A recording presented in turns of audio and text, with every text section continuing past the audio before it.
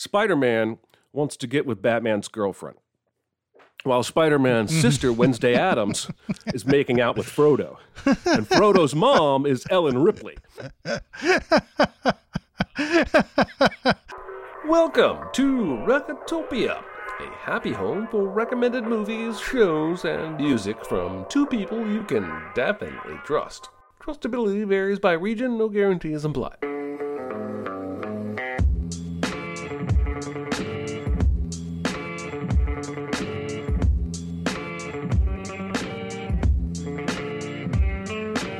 Now, here are your hosts, Chris Atkinson and Jeremy Scott. Dear Lord, thank you for this Thanksgiving holiday, and for all the material possessions that we have and enjoy, and for letting us white people kill all the Indians and steal their tribal lands and stuff ourselves like pigs, even though children in Asia are being napalmed. Okay. Jesus, enough, all right. Paul, roll. Thank you. Have the gravy. What is up, everybody? This is episode 10 of Recotopia. It is also Sin Week, as we are talking now. We're going to be doing 2 episodes this week, although a lot of you out there who just listen to the feed, it's going to be normal for you guys. You're going to hear this one next week, and then you'll hear the one after that the following week. So. But welcome to everyone in the chat who has come to watch us live. What's up? Talk about this. Today's big recommend came from Jeremy. It is The Ice Storm from 1997, Ang Lee. Anyway, I'm Chris Atkinson. And I am Jeremy Scott. Cool. And I guess,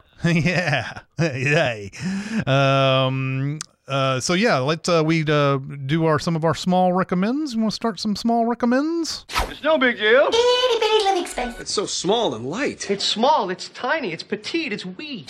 All right, and I'll jump right in there with the movie I was watching last night. All right. Hadn't seen in maybe 5 or 6 years. Ender's Game. Ooh. This is Asa Butterfield and Haley Steinfeld, Harrison Ford, Ben Kingsley. A lot of great acting in this, and I don't think this movie is that. I don't think this movie is an A+. No. I do think this movie is really enjoyable and better than the trailers gave it or made it seem. It is certainly that. I believe it helps a great deal to know as little as possible, like to have not read the book. If I had read the book before I saw this movie, it might have played a little different for me. But because I went in blind, especially the last third of this movie, I really, really dug. Video game stuff where he plays is a little strange for me, and some of the flashbacks to life at home, I'm not sure need to be there. But this is not a long movie. It gets right to the point. I think Asa Butterfield is great in everything. And it's really, really interesting premise, a kind of a twist on the alien invasion trope. I think you like this movie. Is that am I correct? I do. And I read the book back in college and really loved the book. And I even read the book after that, The Speaker for the Dead. I didn't even know there was a sequel. Yeah, there's a series of Ender books. One's called Xenocide, and another one, I think there's another one after that too. I don't remember, but there's like 4 or 5 books in that series. But yeah, Ender's Game is one of those, having the book in mind while watching the movie gets to its conclusion like it seems way too fast. Because it seems a little bit more protracted in the book. I guess that's, because it's a book, I guess. I don't know. But it seems like the payoff is a lot more, I don't know. There's a lot more to it, but the movie, I still think the movie is pretty good. I think if you're a hardcore fan of this book, that's probably why you weren't like a super fan of this. And maybe, I don't know. It's not perfect, but man, I did like it a lot. Yeah, in fairness, it's like a 62 on Rotten Tomatoes, so, it didn't get great reviews, but it is a 6.6 on IMDb, which is notoriously harsher than Rotten Tomatoes for some reason. Yeah. I really enjoyed it. That's my first small recommend. Nice. This is probably going to be my first ever non-movie one. I have been spending inordinate amount of time playing this Elden Ring game, and when you, it's honestly dangerous to say you're making this open world video game thing. I hear that, and I hear that it's good. I want to play it immediately, and so I lucked out. I got a PS5. I bought this game with it, and I've been doing nothing but that on that system since. I have 2 other games that came with the bundle that I bought. Have not really touched those. This game, here's the thing. I Dark Souls, I played Dark Souls back, on the Switch when it came out on the Switch. Dark Souls is one of those games that I think you have to have. This is going to sound really like asshole of me to say. You have to have a kind of character that can deal with this kind of fucking game. You have to have a lot of patience. I think you have to have so much patience that you probably, I don't know. There's probably something wrong with you to have this much patience with a game. And this, like every boss battle in this thing, these guys have, to use a poker term, they have some of the most tilting abilities ever. You get in there and you're battling some boss, and it's like, okay, I need to make sure I do this and this and this, and I got to do it really quick, and I got to get out of the way, and I've got to come back in for the attack, and then blah blah blah blah blah, and then suddenly they have some other attack that shows up out of nowhere, and you're like, whoa, wait a minute, we had a deal here, Elden Ring. This boss only has this amount of abilities. Now all of a sudden he has this ability as well. But I'll tell you what. When you come up with a strategy to beat these bosses and you finally vanquish them, there's such a satisfaction to it. Oh, I bet. And plus, just being able to explore these huge worlds and just wander around and find things, find secret things and everything, is a lot of fun. But my God, man, these battles will just absolutely drain you sometimes, and you're just like, it's just one of those things where one thing that a lot of these big characters have in there, they have some sort of stomp attack where either they stomp on you. If they're a big huge creature, they'll stomp on you, or they just can stomp the ground, and the ground comes up from here, and it can stop you and stun you. And when you get stunned, forget it. They're going to come in and just annihilate you in 2 swipes when that happens. And every time you get caught up in one of those things, it's like, come on, why does everybody have a stomp? Why is the stomp? Anyway. I've been having a lot of fun with this game. It's been taking up hours of my time, and I feel guilty when I play like 6 hours in a row, and I'm like sitting there going, I could be doing more productive things with my life, but this is a lot of fun right now. What's that space game? Come on, commenters, help me out. There's a space game. You might like it. I played it when it first released 3, 4, 5 years ago, and it's like basically the universe. You can go to as many planets as you wish to, and they all have different I know what you're talking about. Yeah, and they've apparently added and patched that game over and over since then. No Man's Sky. Thank you, No Patrick. Man's Sky. That's right. Patrick coming in with the save there.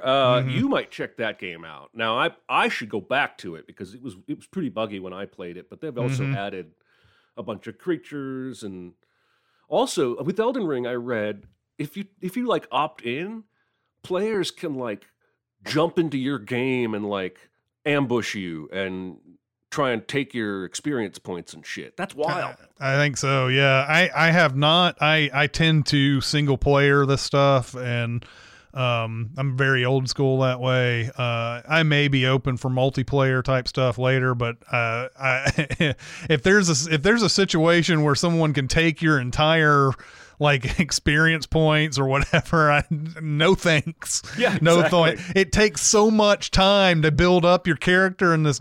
I have on days just mindlessly went through some of the same things over and over again so that I could build character points. I'm not going to let some dick white come in and steal it over because they, happen to have some good sword of some sort. So yeah, Jeffrey says they really turned No Man's Sky around into a great game. So that's interesting. Like, yeah, because people like me only heard about when it first launched and where it was like, oh, well, this was not what everybody was expecting. I remember it being one of the most hyped games ever.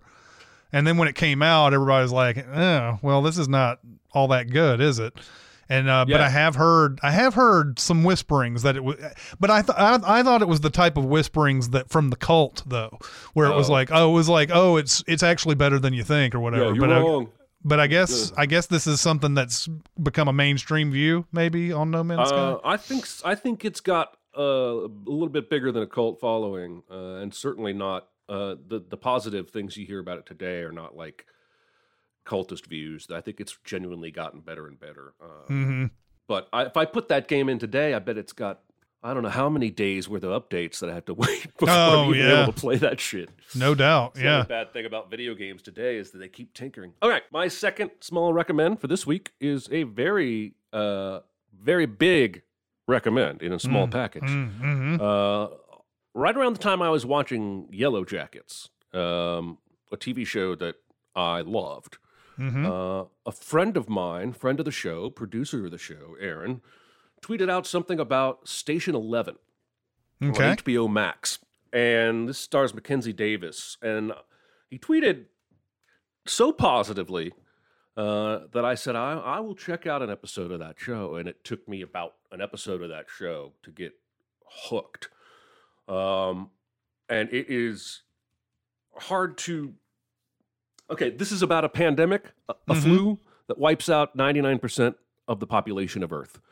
And 15, 20 years later, I think, we're following a lot of the same characters we started following when the pandemic hit, especially Mackenzie Davis's character. She's a young actress on the stage working with the famous Broadway actor who collapses on stage the night the pandemic hits. She ends up with this unexpected caregiver.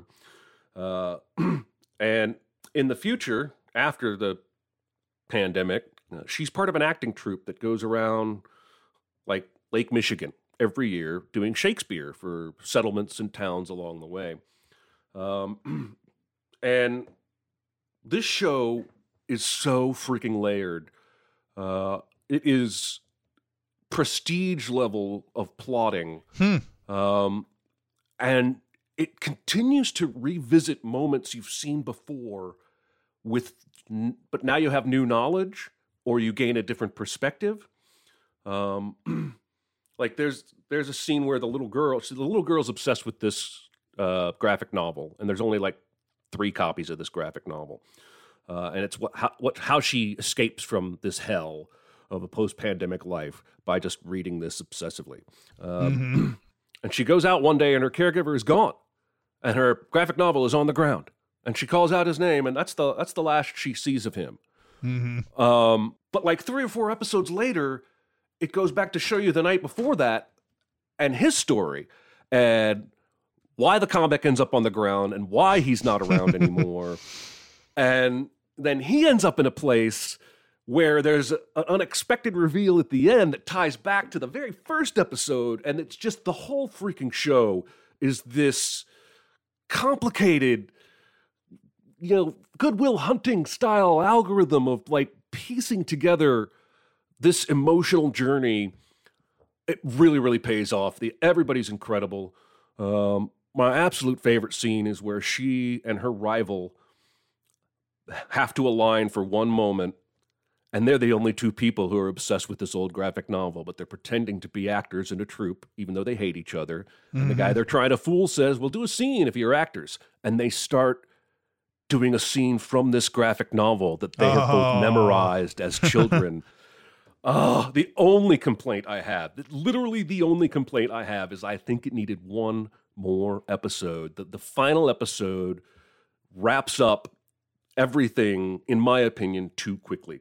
Mm-hmm. And yes, oh my God, Lori Petty is in this, says Catherine. Yeah. She is. She's awesome. Mm-hmm. It's David Cross is in this for an episode or two. The cast is outstanding. I loved it. It's a book. Apparently the book is great. But this is a series I'm going to go back to just because I feel like The Sixth Sense, even though the show gives me a lot of that effect anyway, I'm going to watch it again and see things I didn't see the first time and go, oh my God, that's good. Oh, that's why oh my God. It's just so well plotted. It's one of the best plotted things I think I've ever seen. So wow. That's 2 thumbs up. I think I remember you saying that you were in the middle of watching this series. You said, I really like this, but and I can't remember what it was. It was like 3 episodes in, but you had some reservations about it halfway through. I remember that vaguely, but I don't remember what those were. I think it was a little bit before everything started paying off, and it felt a little fragmented before that. Yeah. Yeah. Yeah, so I'm going to have to watch this at some point when I'm not hammering away at Elden Ring. Yeah, there you go. Yeah. My next small recommend is a movie that I know a lot of you guys out there lament that you can't find some of the stuff we're recommending on streaming and everything, and I'm afraid this is going to be another one here, because this one according to the Real Good app, is not available on any services, not my services, but any services, and I had to buy a overpriced Blu-ray to watch this.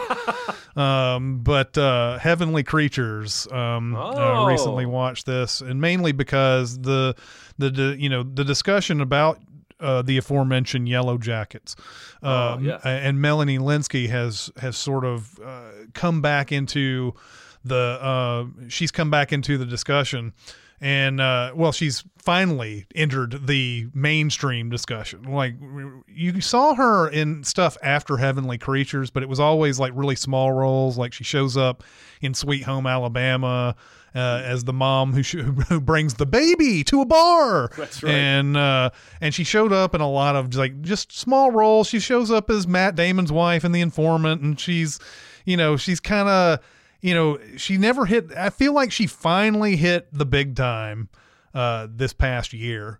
And but this also stars Kate Winslet. This movie has the opening credits has an introducing both Kate Winslet and an introducing for Melanie Lynskey. What an introducing kind of credit sequence. Seriously. It has.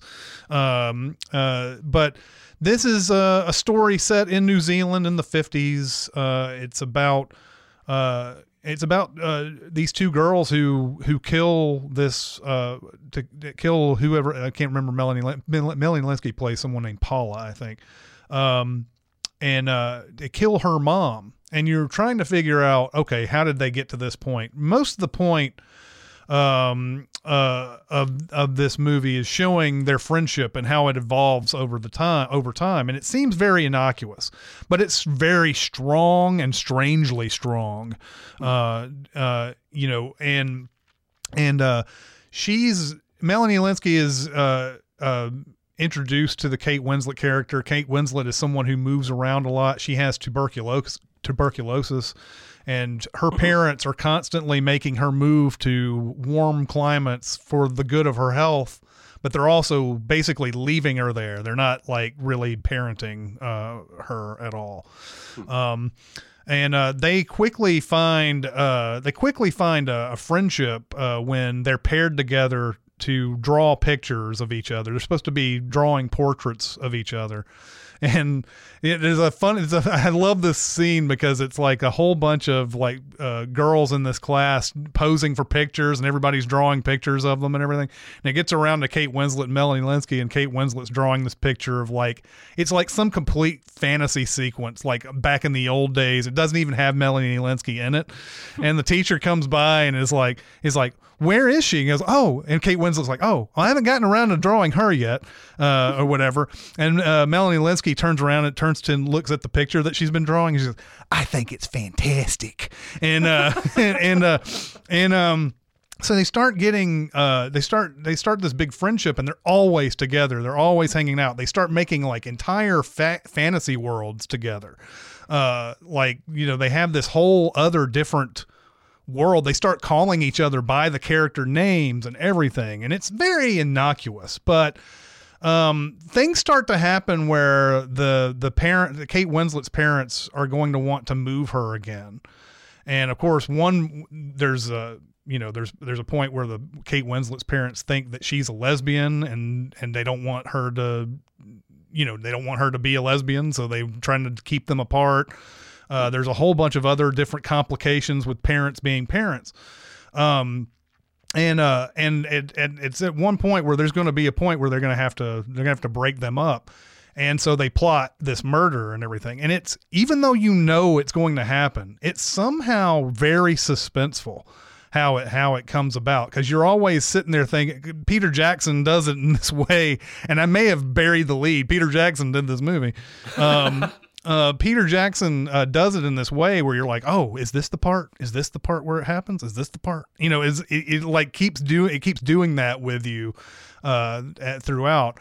I found the conclusion of this more emotionally powerful than I thought it would be. I think if I had seen this movie back in 1994, way back when, I may have looked at this movie a different way. I think now I look at this as, even though these are our main characters and these are the people we're supposed to care for, this murder is like, and just, it's absolutely stunning. And it's like, you're wondering where it comes from and everything. It's scary. It's downright scary how this comes about. Because, and you're like, how can someone who on the surface appears normal, gets good grades in school and all of that, how do they get to the point where they want to murder somebody? And, that's a question that the movie is not sitting there wanting to answer. It just tells you this is what happens. But Peter Jackson shoots this in a great, you can see some of his like future Lord of the Rings type stuff in here. And the fantasy sequences are really well done. Of course, Kate Winslet and Melanie Linsky are fantastic in this. I know that Melanie Linsky, had to endure the whole thing where Kate Winslet got all the attention after this movie. And Kate Winslet went on to have, still has, but went on to have a 7 Oscar nominated career, including winning one after this. Well, Melanie Linsky is finally getting some accolades, 27 years later. This movie is really, really good. I highly recommend it. Awesome. Mm-hmm. I saw this movie when it was first on home video, or somewhere in the first couple of years. I think it was at least on the awards radar. Yeah, I think it got nominated for original screenplay or I can't even know if it was adapted or original, but it did get nominated for an Oscar or two. I don't remember anything about it, so I definitely need to buy an expensive Blu-ray and watch it again. Yeah, I may have to give that to you at some point, let you borrow it, but because it's silly. Like when something's out of print, everybody who has a copy of that knows it, and they're like, "We're gonna gouge you. We're gonna gouge you for this." But yeah, especially if you just now being introduced to Melanie Linsky now after Yellow Jackets, and you want to take a look at where it all began. Yeah, awesome. All right, now it is time for this week's Big Recommend. All righty. All right, everybody, it's time to talk about HelloFresh. HelloFresh. Listen, the older I get, the more valuable my time becomes, right? Even a half an hour here, 20 minutes there, I can do so much with that. And making a meal for your whole family from scratch or from your own ingredients, it's a time-consuming process. And so one of the best things about HelloFresh is how much time it saves you. There are a lot of other benefits because this stuff is delicious. You can get farm-fresh seasonal produce, easy-to-make recipes delivered right to your door Every week, these ingredients travel from the farm to your doorstep in under a week. So that's fresh. Some of the recipes they're running right now: chicken and pepper cavatappi Milano. Ooh. Crispy Frank's red hot spiced chicken. Oh my. Beef flautas supreme. Oh my God. Pork and veggie bibimbap. Listen, they send you all the ingredients in the right portions. You don't even have to do the portions. Yep. And they have a easy to follow recipe. You make this thing, you save time, you're eating healthy, you're eating restaurant quality meals for way less. Now, if you go to HelloFresh.com/Recotopia16 and enter the code Recotopia16, you can get up to 16 free meals and 3 free gifts. So take it from me. I've been a HelloFresh customer for quite a while. It saved me a lot of time. It saved me money. I'm eating better than I ever have before, and I'm loving it. Yeah. HelloFresh.com/Recotopia16.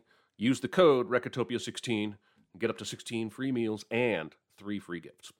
Say goodbye to your credit card rewards. Greedy corporate mega stores, led by Walmart and Target, are pushing for a law in Congress to take away your hard-earned cash back and travel points to line their pockets. The Durbin-Marshall credit card bill would enact harmful credit card routing mandates that would end credit card rewards as we know it. If you love your credit card rewards, tell your lawmakers, hands off my rewards. Tell them to oppose the Durbin-Marshall credit card bill. I'm fine. It's just that you're so big. It's so huge. It's a good rule, but this is bigger than rules. It's bigger on the inside. Is it? I noticed. And this week's big recommend is the Ice Storm, or as I like to call it, everyone is horny and unhappy. Yes. Yes, indeed. Now, let me break down the plot of this movie for you. Spider-Man wants to get with Batman's girlfriend, while Spider-Man's sister, Wednesday Addams, is making out with Frodo. And Frodo's mom is Ellen Ripley. Okay, I'll stop there.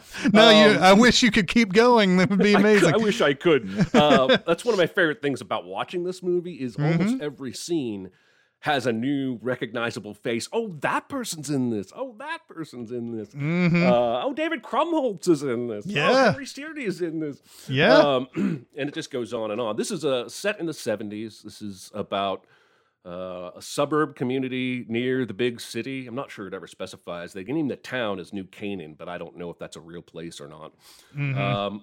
Where, Kevin Kline and the husbands go to the city for work and make money, and the wives stay home and visit each other, and the kids wander wherever, and it's a simpler time. And there is obviously the titular ice storm that is the slow burn of this movie, and it's always there on the horizon. It's talked about on the news.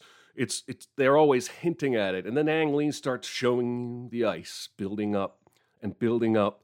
And my very favorite thing about this movie is, especially on your first viewing, you have no idea what the tragedy is going to be, but there's a tragedy coming. There's an unnerving sense all the way through this movie, for sure, where you're just like, oh my God. And especially, we'll get to it, but yeah. Yeah. Oh, yeah. Once it hits, oh my God, once it hits. So I say jokingly, everybody's horny, but almost everybody in this movie is horny. Yeah, yeah. Both the brothers, Elijah Wood and his brother, are both, fooling around with Christina Ricci. The kid from Jumanji. It is the kid from Jumanji. Yeah. I could have thrown that into my role earlier. Frodo's little brother is the kid from Jumanji. Dang it. Yep. And Kevin Kline is cheating on Joan Allen, because that's what you do, with Sigourney Weaver, which is their next door neighbor. You can walk back and forth from. And a little Dave reunion there. Yeah, a little Dave reunion. Completely different characters, though. Yeah. And then ultimately we get to the infamous key party, which I don't know if you're going to do a key party that you would surprise your guests with that. Right. I would think you would let people know in advance, unless you just don't think anyone will come. There's also the chance, I don't know, and it may have to go back on a review of this movie, but maybe there's a chance that they are so like up their own ass that they don't even realize that it's a key party when they're going. Like they've been told, but they just. Oh, I see. That's entirely possible. I mean, I don't think that is explicitly said. I'm just saying it could be read that way. No, I agree. I think this movie is just littered with very interesting but real seeming people. The Tobey Maguire story probably gets a little more airtime than I would give it. Yeah. But I also think he kind of anchors that shot at the train station at the end. Mm-hmm.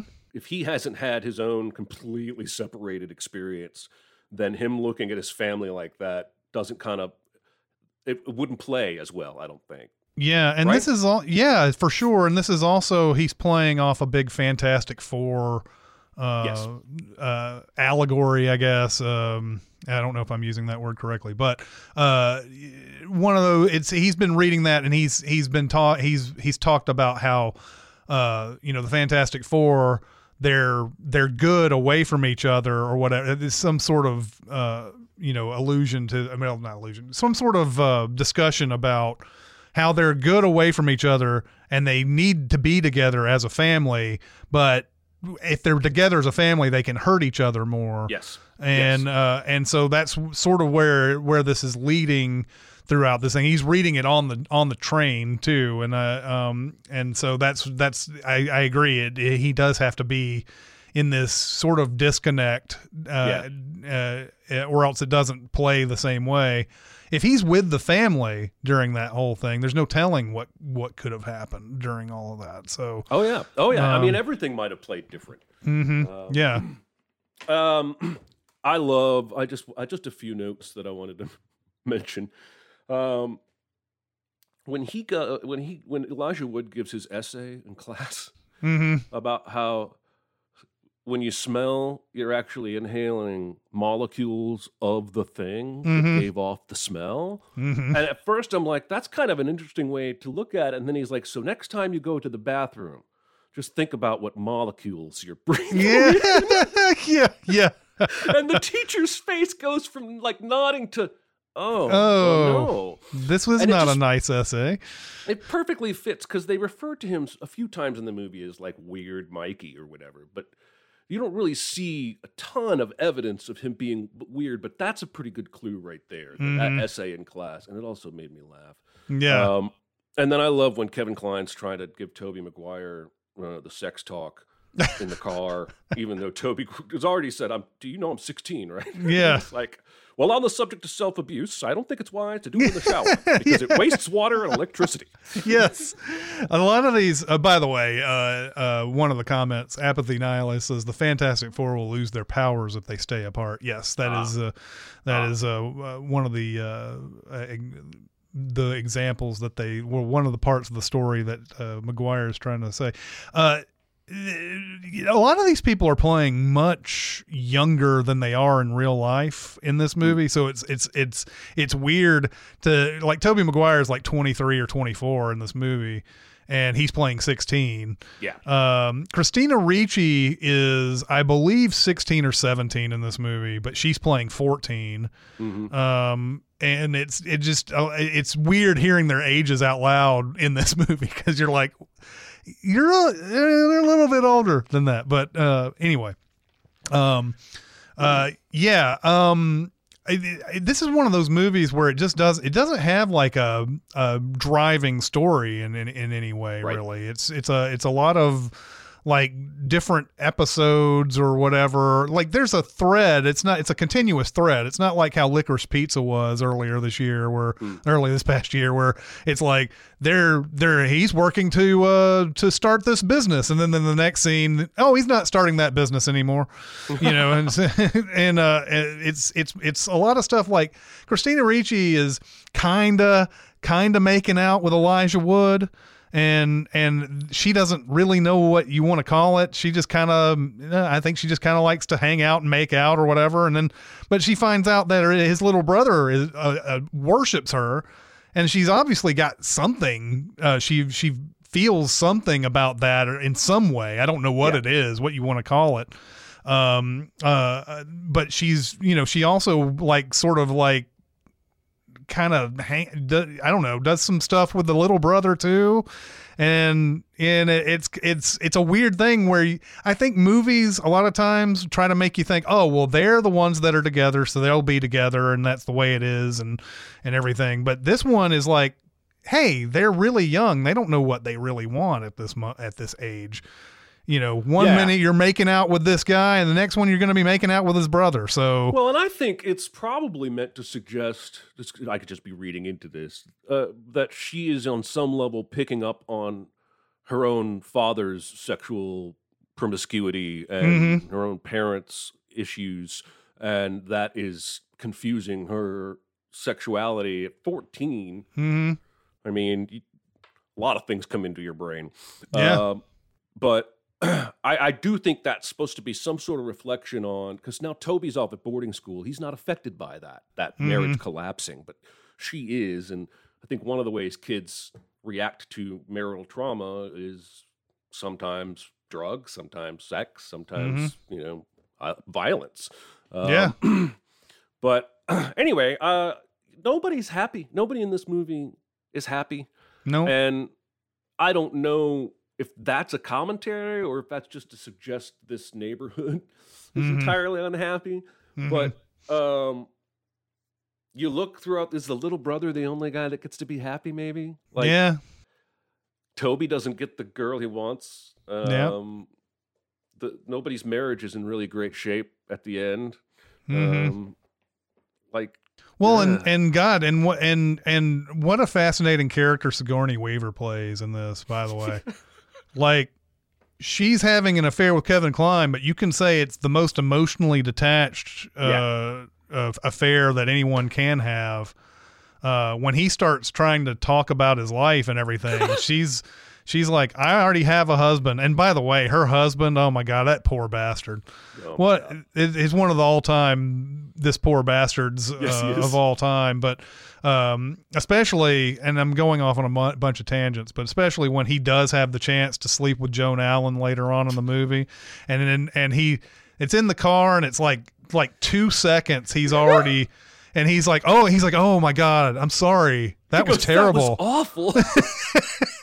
And, but Sigourney Weaver, obviously is like, I don't know what you want to call her in this. I don't know if there's a clinical definition. I don't think she's a sociopath, but she's close to something like that, in this, because she doesn't care one way or she doesn't care one way or the other about what's going on here. And there's a point where he says something, he's talking again, and she doesn't like that. And she goes, it's like, I'm going to go get some birth control. And goes, oh, okay. And then she just leaves the house. Yeah. And then confusingly, he wanders around the house in his underwear. This is not his house. This is an affair you're having. And he just wanders around in his underwear, checking out all the rooms. Yeah. As though there couldn't be somebody who comes home, which is exactly what happens. Yeah. I was confused by why I guess he was expecting her to come back. It took him way too long to realize that she was gone. Yeah. But anyway, she's very detached from everything. Her husband, her, affair, even her kids. She's kind of going through the motions when she's parenting. And that's why I think even at the end, and I don't know how spoilery are we getting here, because I don't know how many people in the chat have actually gotten to see this movie, but I think we know something tragic is going to happen. It happens to her family. Yes. And she's the only one at the end who's not even around when that news is sprung on everybody. I think right. I think the movie is basically saying she's going to shrug that off. Like, I agree. Yeah, I agree. I think the younger brother and the father both show clear love for that kid in that scene. Oh, I just ruined it. Oh well. I don't really care because we told you ahead of time, and yeah, I'm sorry. I do. Yeah, care. no, that's bad. fine. I mean, I don't think we're that to be that adherent to spoilers on these type of things. I mean, a lot of times we try to avoid it so that people will go and watch it, but it's hard not to talk about the death that happens in this movie. I agree, and I don't think it should keep you from watching it, even knowing what happens. Yeah. But when the ice storm is at its peak, let's start there. Mhm. There are several people out and about. Elijah Wood wants to go hang out with Christina Ricci and calls her, and she's like, well, maybe. And so he goes out to some field to play in the ice. Yeah. And then she goes out and goes over to that house to hang with little bro. Well, then there are people sporadically leaving the key party, not with not their spouse, and driving in these reckless conditions. And so it puts about a half a dozen people's lives in the balance. And when it finally cuts back to him sliding down the street and giggling, I think that's when you start to realize what's about to happen. And the way the scene is played, my God, sparing score, and then the way it's shot after he's dead, because it's an ice storm, the body just slides down. Yeah. And that it punches my gut. It's so like especially too, because he's seeing it in a way that you try to put yourself in this same situation. If you're sitting on an innocuous guardrail on the side of the road and you see he knows that he's in danger, but he doesn't know enough to jump off of the guardrail. I forget what he says. He says something like, "Oh no." Yeah. But he doesn't move. Yeah, and there's all these live wires going towards it, and then I don't even know if the movie has shown you that he's sitting on the guardrail yet. Maybe they have, but once that hits it, you're like, "Oh, is he sitting on that? Is he touching that right now?" And he sure as fuck is. And this is when they come back to him. Remember, they take a long way away from him too, because he's on that diving board in that swimming pool with no water, and he's like slipping on it as he's walking on it, and he's bouncing up and down on it, and you're like, oh, this can't end well. Yeah. And so they go away from him for like 10 or 15 minutes. Yep. And you're like, are they just going to find him in the swimming pool later on? And then you see him, oh, he's okay. And that's the big rug pull out from under you type thing that it does. Yeah. So. Yeah. So, anyway, the ice storm from 1997. Is that what you said? 97. Ang Lee. Ang Lee, who is still one of our best directors. This is one of the early films American audiences got from him. And if you haven't got a chance to see it yet, hopefully some of this discussion will push you in that direction when you are able to come across it. And now it's go ahead. One more thing, since we've already spoiled it. Kevin Kline breaking down at the end when he sees Tobey Maguire in the back seat.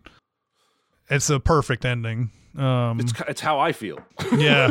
It's like, well, and he's been holding it in this whole point because Yep. he sees someone he slightly knows that he called weird earlier in the movie, that he wasn't too sure he should be hanging out with his daughter. Yep. Sees that kid dead, brings that kid to his father. Yeah. Who's just like, again, he's just a sad sack, poor bastard guy, and what a terrible night this guy has had. It's like three different things all hit him at once. I think he realized his wife was cheating on him. I think he had that awful Joan Allen experience, and now, to punctuate it, now he's lost his kid. So yeah, this movie is devastating. And I had forgotten, I hadn't seen it in forever. So I'm glad that you recommended this. Awesome. All right. Well, do you have a super secret double feature recommend? Be very, very quiet. Secret? What secret? Our dirty little secret. I tell you something I've never told anyone. I do. I thought of a couple of movies during this point. The first one ended up being the one that I'm going to go with. Okay. One of the movies that I thought of during this was Magnolia. Magnolia has that kind of like, there's not a real story driving it. There's a big storm in it that factors in. This is a frog storm, not an ice storm, but imagine if that had been the name of the movie. The frog storm. And so a lot of these just sort of seemingly disconnected stories, people going in and out of each other's lives, that came to mind, but I could not shake Wonder Boys. I could not shake it. And it's not because Wonder Boys has a lot. I mean, it doesn't have, I think the tone is a little bit different in Wonder Boys. It's a little bit more comedic than Ice Storm. Yes. Ice Storm's a little bit more black comedy kind of thing. Okay. But you can't shake that Tobey Maguire and Katie Holmes, both in the same movie. Yeah. Drugs are a big factor in this. Infidelity, Michael Douglas with Frances McDormand in this movie. Yeah. The overall adult feel and tone of this movie, I think, would pair well with the Ice Storm. And so I couldn't shake Wonder Boys in this at all. That's one of my very favorite movies and will 100% one day be a recommend on this very podcast. Mm-hmm. That's a good call. I like that. There is a lot of connections there. Even Robert Downey Jr.'s character is sort of sexually lost, just like Christina Ricci's character in The Ice Storm. Yeah. That's a good pull. Yeah. Wonder Boys is on HBO Max. Says, I don't know how to pronounce your name. Eights? 417? Yeah. Thanks for that information. All right. I think it is now time to announce next episode's big recommend? Question mark? Yeah. So this is Sin Week, and every Sin Week we rent out a theater to watch one of the brand new movies that is coming out. And because it's in the spring, usually we don't have like the best of the best or anything usually that come up. 1 year, the first year was the best year, I think. We had Us as a feature. We had Bloodshot in another one. That was bad. That was bad. And then we did Godzilla vs. Kong virtually. That wasn't very good. But you know what? There is a theme. Aisa Gonzalez is in 3 of these movies. Ambulance is going to be the next Recotopia. I hope and pray that we're able to actually recommend this movie. But it's Michael Bay, and I'm going to have a lot of fun in the crowd watching this movie. I know, no matter what happens. Than Bloodshot. It'll definitely be better than Bloodshot. And first off, Jake Gyllenhaal's that's gonna be fun. Yeah, he's always fun. So yeah.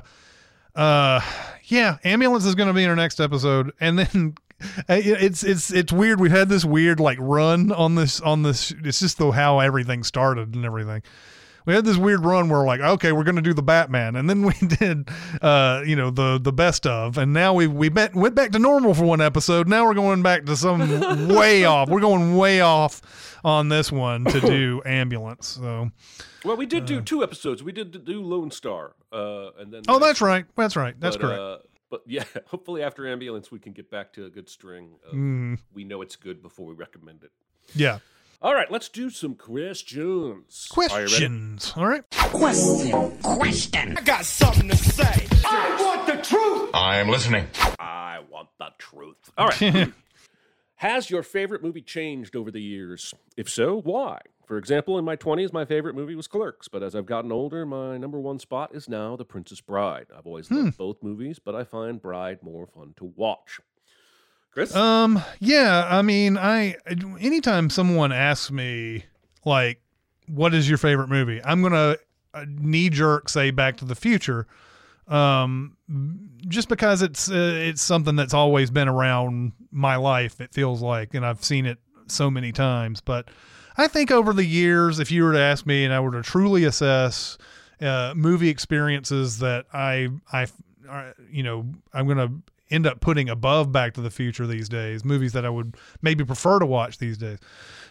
City of God is going to be one of those movies. Might be a future episode, City of God. City of God is a movie that I didn't know anything about going into. It was an unusual circumstance by which I watched it. At Hollywood 27, we didn't get very many press screeners at all, because that was usually Green Hills that got those. For some reason, we got City of God as a press screener. And so built that movie, watched it one morning before a shift, and just blown away by that movie. Blown away. Was rooting for it to like sweep a bunch of Oscars. Of course, it was going up against like Lord of the Rings and stuff. So, but that movie is amazing. Awesome. I think when I was really little, part of this is just age, and part of it is, as you grow up, you change. Like, you're not the same person you were when you first said, my favorite movie is Disney's Robin Hood, which was probably me at age 7. And then I graduated to Muppets Take Manhattan for several years, and then it was Back to the Future for several years. And in college, it was The Cable Guy. I probably watched that every day for a month straight. And then finally, The Matrix is what I currently call my favorite movie of all time. But most of you know, I have seen The Martian. God, we're creeping up on 60 or 65 times now, and it might overtake one day. I have no idea what my favorite movie will be in 10 years. And I allow myself to change and my opinion and answer to that question to change. Well, I thought it was a good question. Yeah. Moving on, what is your favorite roll credits moment or moments? Oh, you know what? I completely did not see this question in the email. Oh, excellent. So go ahead and answer this question. I'll try to come up with something. At least you didn't pull a Jeremy and like misinterpret the question. Yeah. All right. So I actually wrote the Matrix. It's said a few times, but when Morpheus says it, I think is a great roll credits moment. Welcome to Jurassic Park. That's a great roll credits moment. Yes. And then I put, and again, this is not the first time in the movie, I don't think, but forget it, Jake. It's Chinatown is a great roll credits moment, even though I think they say Chinatown 52 times in that movie before that. Oh, yeah. So roll credits moments are usually annoying, but sometimes they can be fun. Do you have, I don't. Any spring? I don't know if this is a great one. It's going to make me laugh if I ever see this movie again, but it's probably a bad moment. And if I need to give this question probably some more due time, but actually probably let's just say it is a bad moment. In the movie White Squall, there's a point where Jeff Bridges is looking out into the water and the kids are all like on the boat or whatever, and they see the water coming towards them, and he goes, "White Squall," and that's when the white squall comes in. But I can't I can't think of anything right off the top of my head. Hey, we can say Back to the Future has a good roll credits moment. Somebody in the comments has suggested that. Like someone did that. Someone, it's like when Doc's like, next Saturday night it's at the end of that great like run through everything that's going to happen and everything. We're sending you back to the future, so.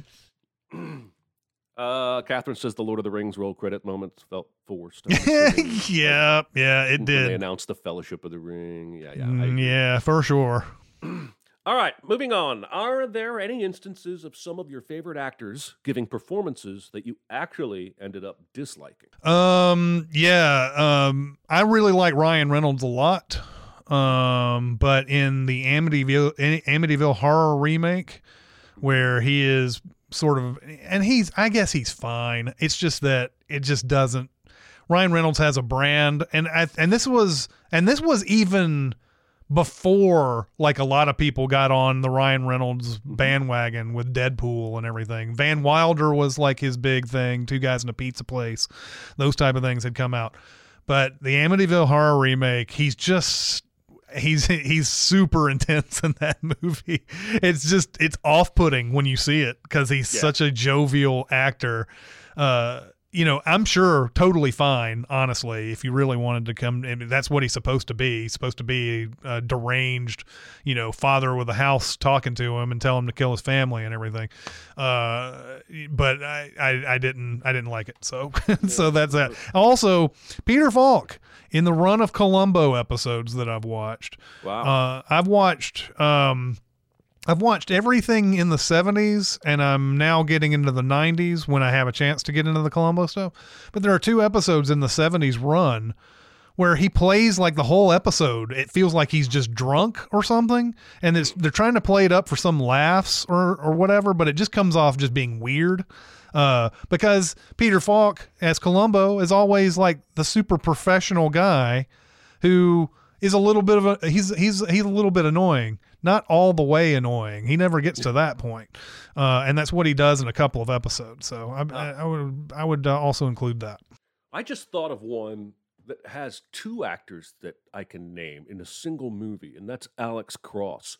Yeah, which is a movie I only watched because of Aaron, but I don't hold a grudge or anything. But listen, I'm not talking about Medea Tyler Perry, which I have only seen one movie anyway. But Tyler Perry in Star Trek, Tyler Perry in Gone Girl, I think he's a great actor. He's fun. Yeah. He's good. Yep. Mm-hmm. But in this movie, he's playing the young version of Morgan Freeman's detective from Along Came a Spider. And it's just too serious. Oh, yeah. And then on the other end of the same movie of Matthew Fox, who's just fine and great in Party of Five and Lost. But here he's playing a Hannibal Lecter-esque crazy killer with tattoos all over his body, who's like buff as shit. And it just didn't work, man. Yeah. That whole movie should be a comedy and it would be perfect. But everybody's playing it straight and it's not. I also wrote down, let's see, that one just came to my head. But I also wrote down Tommy Lee Jones in Blown Away. Yeah. Oh, that awful Irish accent and everything. Oh, my God. He's such a good actor. But that was that year that he was in everything. That Blown Away year, 94, he was in everything that year. He sure was. Let's see who we got in the chat over here being recommended. One's Alan Tudyk in 42, and they're talking mainly the character and not the performance. And I agree. Although I will say, I don't know how it really was back in the Jackie Robinson day. If that's how, if he said the N-word that many times, but my God, man, that is like a world record amount of N-word usage in one scene is Alan Tudyk in 42. Yeah. And it really is. I mean, I guess they're trying as best as they can. You're never going to be able to know what Jackie Robinson actually felt, but I think they're trying the best that they can to make you feel somewhat like that. Yeah. They made me feel something, but again, can't compare. Mm-hmm. All right. The chat is breaking down into some ludicrous things. We'll move on. Take a property that hasn't already had a film version made and tell us however many details you want regarding casting, director, production that you would do. It can be a book, a comic, a song, a TV show, short story, video game, poem, whatever you want. I think I might have stole one of Chris's answers. I apologize. I don't know if you did or not. It's a long story, but I'm not as prepared as I usually am with these questions. But I don't know if you stole anything or not. I just, off the top of my head, would like to know the story of the making of Back to the Future. At least see it. I already know a lot about it. I just like to see it dramatized. I'd like to see the whole thing with Eric Stoltz. Oh, interesting. I'd like to see Michael J. Fox having to do this and Family Ties at the same time. Because he had to do Family Ties, then he had to then he'd take the summer break or something to do Back to the Future. Then he had to come back to do. I can't remember if he had to do both at the same time because I think they wrote him out a little bit in Family Ties so they could do this, or it was some sort of break. But whatever the case may be, is his schedule at the time had to have been insane. And I wanted to know. I want to explore that. I also want to explore the fact that they wanted to call this movie Spaceman from Pluto, which has a really great backstory to it because I believe it was Sid Sheinberg, who was a producer at the time, wanted to call it Spaceman from Pluto. And Steven Spielberg wrote a note to him saying, "Ha ha, what a funny joke. You wanted to call it Spaceman from Pluto." And apparently he never brought it up again. Sid Sheinberg never brought it up again because he didn't want to go through the awkwardness of saying I wasn't joking. That's sort of the genius of Spielberg as a producer and as a heavy hitter in Hollywood. It's amazing. To get, but I want to see all of that. I think the story of how that movie was made is very interesting. In fact, there's a lot of great movies I'd love to see an adaptation. There's that they've either just come out with or are coming out with something about how the making of The Godfather is with Dude Man, who's in Top Gun 2, Miles Teller. Yeah, exactly. All right. Well, I like that. I would like to see a multiverse Back to the Future where, like, a second DeLorean shows up and Eric Stoltz hops out and Michael J. Fox is like, "What the hell?" And then a third one pulls up. It's Christian Slater and he's like, "What's up, guys?" And they have to team up. Yeah, he's like, "I'm just here. I'm just here gleaming the cube, guys." I went gleaming the cube. I went with Red Dead Redemption, even though that game itself could be called a sort of a watered down generic kind of Western. But if you put the Coen brothers on it and music by Bear McCreary and you cast Timothy Olyphant as lead, I think you got something there. Oh yeah, definitely. And yes, I acknowledge the people in the comments, Catherine and Patrick, who are naming books that I've written. Yeah, I was going to say When the Corn is Waist High, written by some unknown author. Some unknown guy. Yeah, starring Ethan Hawke and directed by David Fincher. Yeah, boy, that'd be a something. That'd be something right there. I'd like it. That would be something. That would be a good double feature, by the way. Ethan Hawke. It would be, that movie with the Paul Schrader movie, the priest movie that he made. First Reformed? First Reformed, yeah. First Reformed, and you have The Corn is Waist High. Have that as a double feature. That would be different priests. Yeah, exactly. All right. I think we got time for one or two more. All right. Like Jerry and Seinfeld, who made out during Schindler's List, what movie have you tuned out in order to make out? Or more. And if you've never made out during a movie, what movie was either boring enough or sexy enough to make you want to tune it out and make out with someone? The one I remember is Mad Love, a movie that came out in 1995. Matthew Lillard and Drew Barrymore. They're in Seattle. That's all I remember about the movie. Is it Chris O'Donnell in that, or is that a different one? Chris O'Donnell, I think, might be in that. Yes, actually. Yeah, right. I think he is in that. Because Chris O'Donnell and Drew Barrymore just happened to be in Batman Forever together the same year. I think it was like one of those weird things.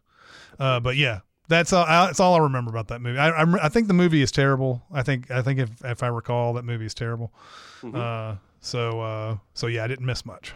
You know who else is in that movie? Friend of today's episode, Joan Allen. Oh, really? Joan Allen. Wow.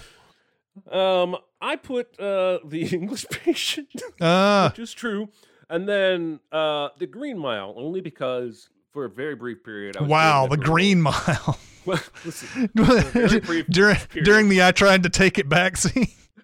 I was dating a girl who didn't really have anything to do, so she came to the theater. This is at Hollywood, even, and I let her into Green Mile to watch a movie.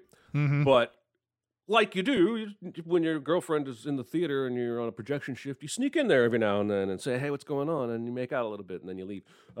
I had at that point not seen the movie. I'm pretty sure in hindsight, what's up?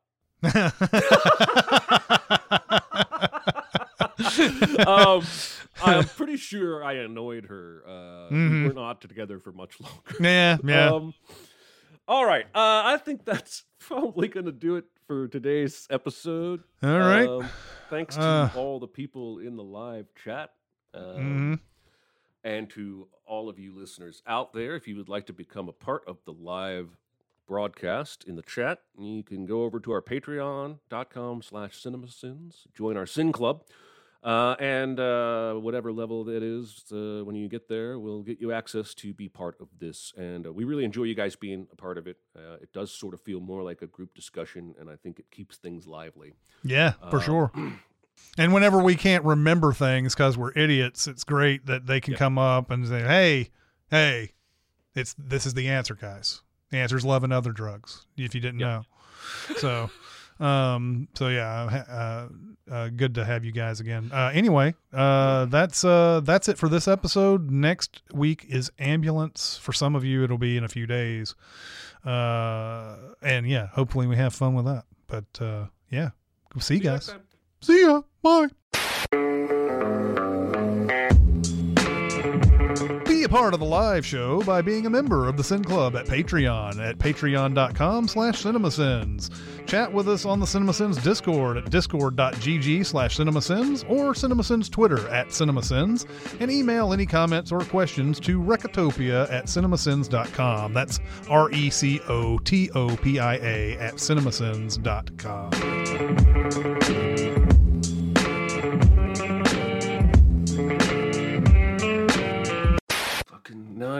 Now I have reading to do. Mm-hmm. Shit.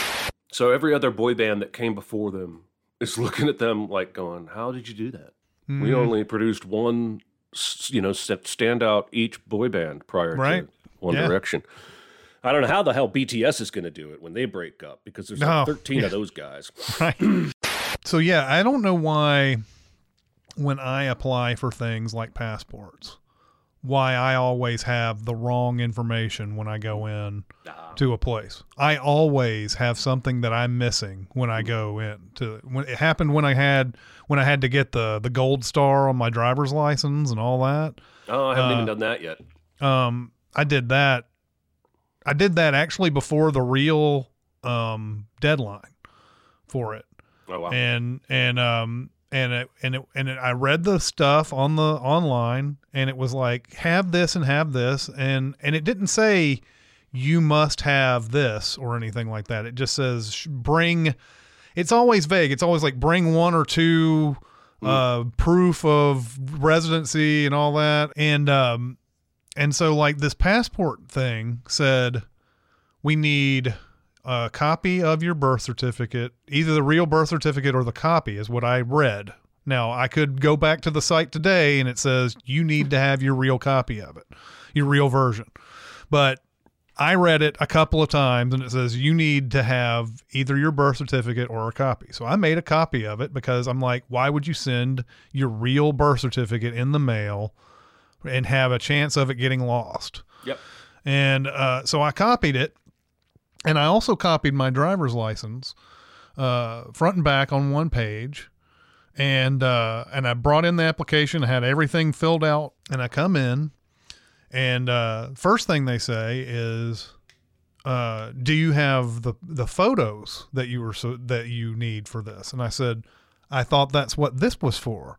I thought I come in and you take my picture and that's how this works. And they're like, and it could have been worse, I suppose. It could have been a long line at the post office, just constantly every time. And I just went through the big long line and then found out that I got fucked again. Give me what you need and I'll take heed to lead you in the right direction for affection. Do you remember that? God, I should remember that. Yeah. It's from some 90s hip-hop song, and I don't remember what it was. I feel like it was Belle Biv DeVoe. Type that in Google. We need to figure this out. I don't know why that certain lyrics stay in my head. Let's see. Give me what you need. I probably even got them wrong. And I'll take heed to lead you in the right direction for... I got them wrong because Google doesn't know what the fuck I'm talking about. Lyrics for Do Anything by Natural Selection. Me what you need, not give me. And I'll take heed and lead you in the right direction for affection. See what I'm saying? Oh, I gotta get the rest of this now. I gotta click through. What is this? Who's this called? Huh? Who? The song and the band? Who's this? It's Natural Selection. Is the album. I guess that's the band as well, and the song is Do Anything. Mm-hmm. Why is this what I remember? My God. In right direction for affection. See what I'm saying? I ain't playing. Stop delaying, girl, and make me your natural selection. Nice. Oh, God. So they were a band that lived their name. They made an album. They put it in the song lyrics. It's like Bad Company.